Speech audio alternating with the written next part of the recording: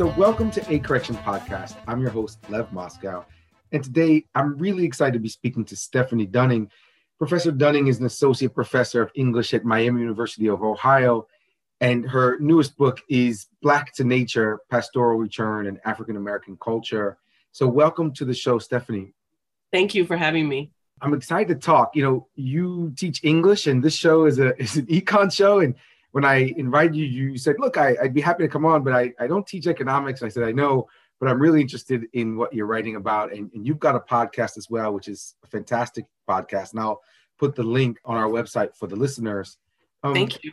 You're very welcome. Thank you. And so I guess I'd like to start with, your book looks at the recent trend of Black Americans moving back south. And historians, students of history know that there was a great migration of African Americans from the South to the North in the early 20th century. What's behind the reverse migration? I think there's a couple of different factors which could explain it. So part of what I do in the book is it's less of an analysis of the reverse migration, and I sort of just cite the reverse migration as an example of how a return to the South / a return, to sort of revisiting ideas or scenes of pastoral locations is kind of imbricated in that.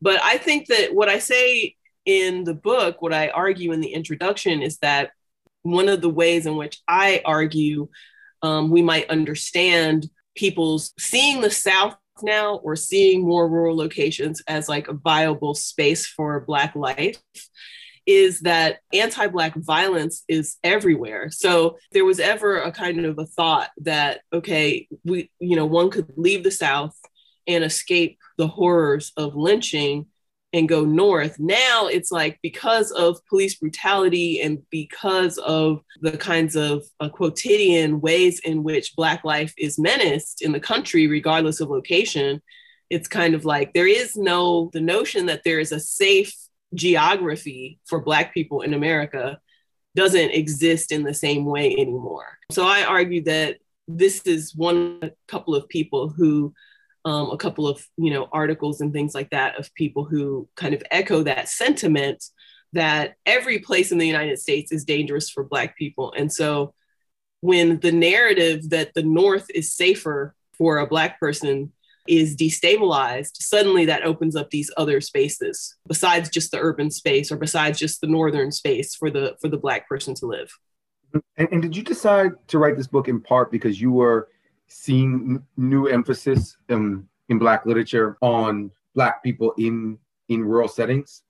I think I decided to write the book because I'm a big nature person and I really like nature. And for a long time, I really felt like it wasn't a viable kind of project because when I would talk to people about, I'm going to write a book about nature, many people would sort of be like, ew, like a lot of people just weren't down with that idea.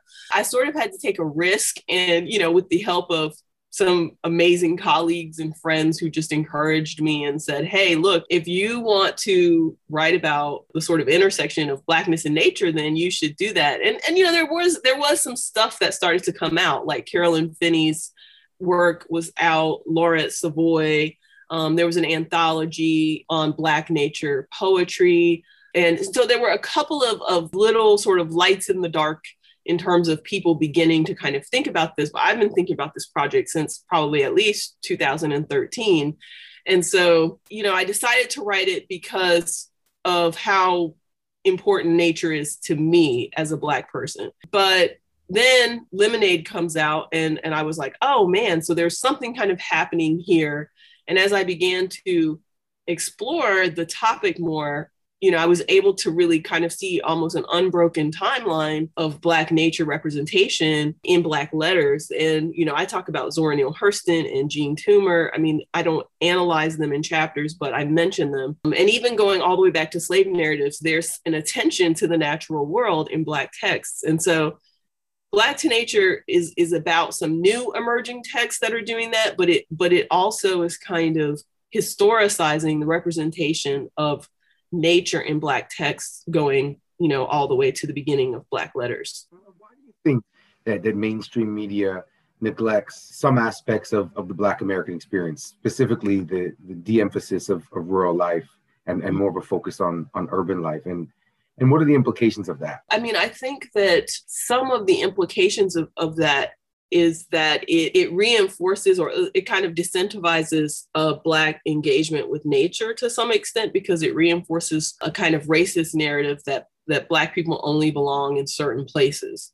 And so when you look at a text like Lemonade, for example, a lot of the work that Lemonade is doing, I think, is kind of revealing these aspects of Black life that we don't see in the mainstream media. So if you go back and you look at Beyonce's Lemonade, like there are scenes of Black people sort of riding horses, presumably around like Louisiana, Mississippi, bayou type places.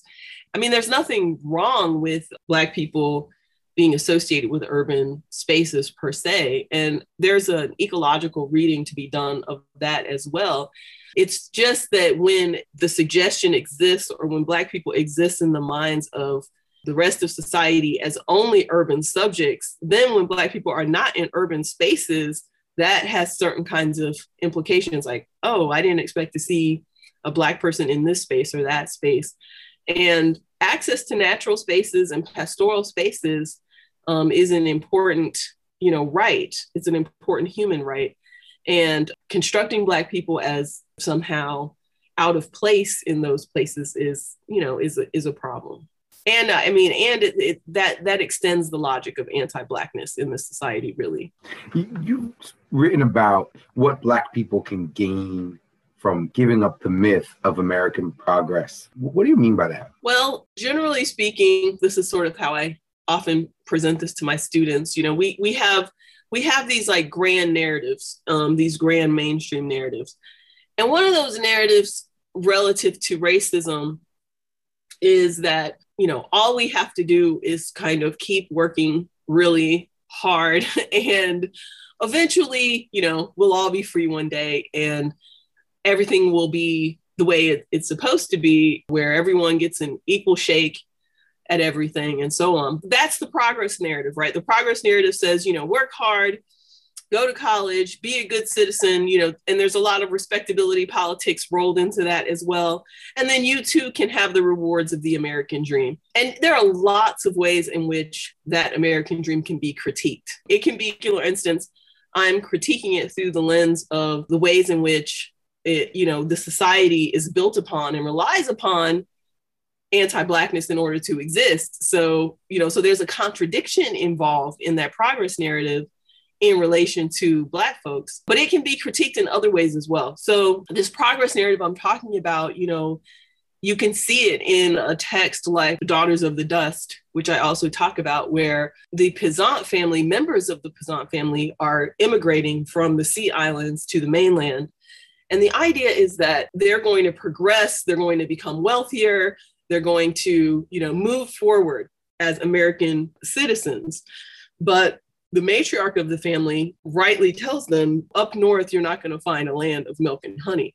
And so that is implicitly the text undermining this notion that all the Black person really needs to do is work hard, and then this whole American project will work out. So what history has shown us actually, though, is that, and what Afro-pessimism essentially sort of argues, is that fiscal success does not equal freedom, first of all, nor does a minority of Black people gaining fiscal success represent freedom for Black people as a whole. And that is all complicated by capitalism and the way in which capitalism itself is implicated in a structure of inequality. There are all of these ways in which like the progress narrative is kind of a delusion that exists to dissimulate the ways in which our society is actually structured and actually works. And so that's really what I mean by the progress narrative. And nature, I argue, is a metaphor that is used to indicate the boundary of this civilization. It's used to think about, what's on the other side of Western civilization. Because Western civilization it's a structure, it's a thing, and it hasn't always existed, and it probably won't always exist. And so then the question becomes, what is outside of this? Yeah, you wrote that you hope that activists who read Black to Nature will come away with a holistic understanding of Afro-pessimist argument against abolition. So maybe you could talk a bit more about Afro-pessimism and what you mean by abolition in this context. Yeah, I wrote that I would like for people to have an understanding of the Afro-pessimist argument for abolition, because Afro-pessimists argue for abolition. Abolition here really means the dismantling of all capitalist, anti-Black, and colonizing social and political structures. That is what abolition means. And what I want people to understand, because there's a debate within Black studies about Afro-pessimism, where the Afro-pessimists claim that the sort of ideological framework of slavery has never ended. Many people take umbrage with that, and they read Afro-pessimism as saying that it's impossible for Black people to ever achieve anything like life, or it's impossible for, more sort of optimistic readings about the possibilities within Blackness. And I don't really see Afro-pessimism as making an argument about the limits of Blackness. What I see Afro-pessimism doing is making an argument about the limits of the system. So if the promise of the American project is like life, liberty, and the pursuit of happiness, what Afro-pessimism is saying, well, it can never deliver that probably for anyone, but it especially cannot deliver that for Black people, because the whole notion of Western freedom is premised upon anti-Blackness. And so Western freedom can't really be achieved because it needs the Black other in order to aid the metaphysical human on its journey towards like wholeness and completion. Abolition means like actually true freedom. It would mean freedom for everybody. But as Frank Wilderson says, a Black revolution makes everybody freer than they want to be. He might be quoting Saidiya Hartman there, but I'm taking that from an interview with Frank Wilderson. So that's really what I mean by abolition. And that's the way in which this is a framing that I'm giving the Afro-pessimist theoretical discourse to sort of say, yeah, it's not about like, oh, Black people can never be free. It's about this system will never be the site of freedom for Black people. Yeah, because we come across this term sometimes in our classes, and just so that I'm clear, if I'm explaining it to high school students, is Afro-pessimism inherently anti-capitalist? Yes. I'll take a risk and say yes. Okay, that's fair. No, it's great. And when you say that this system, this liberal capitalist system that we have, can't deliver real freedom for most people, and certainly not for Black people, what does, and again, this is a huge question, but what does your vision look like? If not this system, then what system? You know what? I cannot answer that question, because I think that it is very difficult to sort of say, okay, here is the answer. Because I think if the answer were easy and obvious, people would be doing it somewhere. It's an incredibly complex question that would require a whole team, a wide, broad team of humans to figure out, what would be a way to organize ourselves and organize resources that didn't exploit labor and exploit people. I mean, I have some amorphous notions about what I think would characterize a better society. I'm not prepared to sort of say, okay, this, right? Like this is the structure that would really, really work versus something else. And I think there's a lot of folks who are starting to think in certain kinds of directions, like about anarchy and other kind of models, anarchy in the purely philosophical sense, not in the pop culture sense. I think, there's a lot of thinking to be done in that direction, but I would hesitate to name something when I haven't really put my mind there. Not yet, anyway. Mm-hmm. And that's fair. And I don't think I could name something either. It's an incredibly difficult question. I guess I was thinking, are there some spaces or there's some moments in your life when you feel like, yeah, this is closer to what I'd like society to be like than when I'm like in Times Square or in Las Vegas or something? I think that of places and different kinds of environments feel different to mean something different to each kind of individual person. I probably tend, even though I'm completely pessimistic about our current regime, I'm generally optimistic about whatever possibilities could exist. So I would hesitate to say that there is a single model of what liberated human living would look like. I think there could be lots of different models. There could be a city model, there can be a country model, because people are really pressed into different kinds of corners by this system. People are fighting to survive in multiple ways, like from making ends meet to just, trying to not be oppressed by the state. There are all these ways in which human intellect and spirit is like held hostage by the system. And of course, it's also, if you were to attempt to do an experiment of a different kind of society, you will be punished in a martial way by the powers that be, right? I mean, if you look at a place like Cuba, for example, which I'm not holding up as a solution, but what you can see though is that even just kind of living, even just choosing a different kind of system means you're punished by the so-called democracies of the world, right? So we actually live in a system where participation is compulsory, and it's not only compulsory, but if you choose to live some other kind of way, you are subject to boycott, tariff, and just straight up murder. If you look at an organization like the MOVE organization from Philadelphia, which is a small group of people who were choosing to live a different kind of way. Well, I mean, the Philadelphia government just like bombed them and killed them.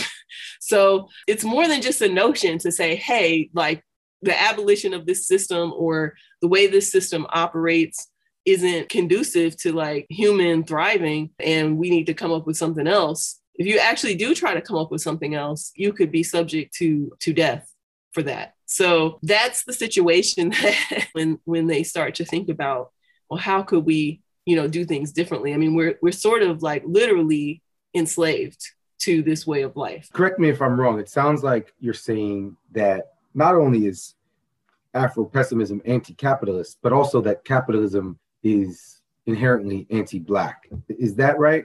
Yes. There were hundreds, maybe even thousands of protests in this past year after the murder of George Floyd. Yeah. And many of these protests were anti-racist protests, but not explicitly anti-capitalist protests. I'm wondering if capitalism ends up leading to racism, if anti-racist protests are inherently then anti-capitalist, even if they're not articulated as such. Well, I think they could be, although, I do get into this a little bit in the book in chapter 3 when I talk about the television show Queen Sugar. And I talk about the ways in which middle class status or upper class status as a goal is at odds with movements that want to defund or get rid of the police. Because, the police exist to protect property. It could be literal property, it could be the property of whiteness. And so when we're caught up in capitalist pursuits and capitalist fantasies and goals, so to speak, we are at odds at that moment with all the iterations of abolition. So whether or not people protesting recognize that or know that, I can't say, I don't know.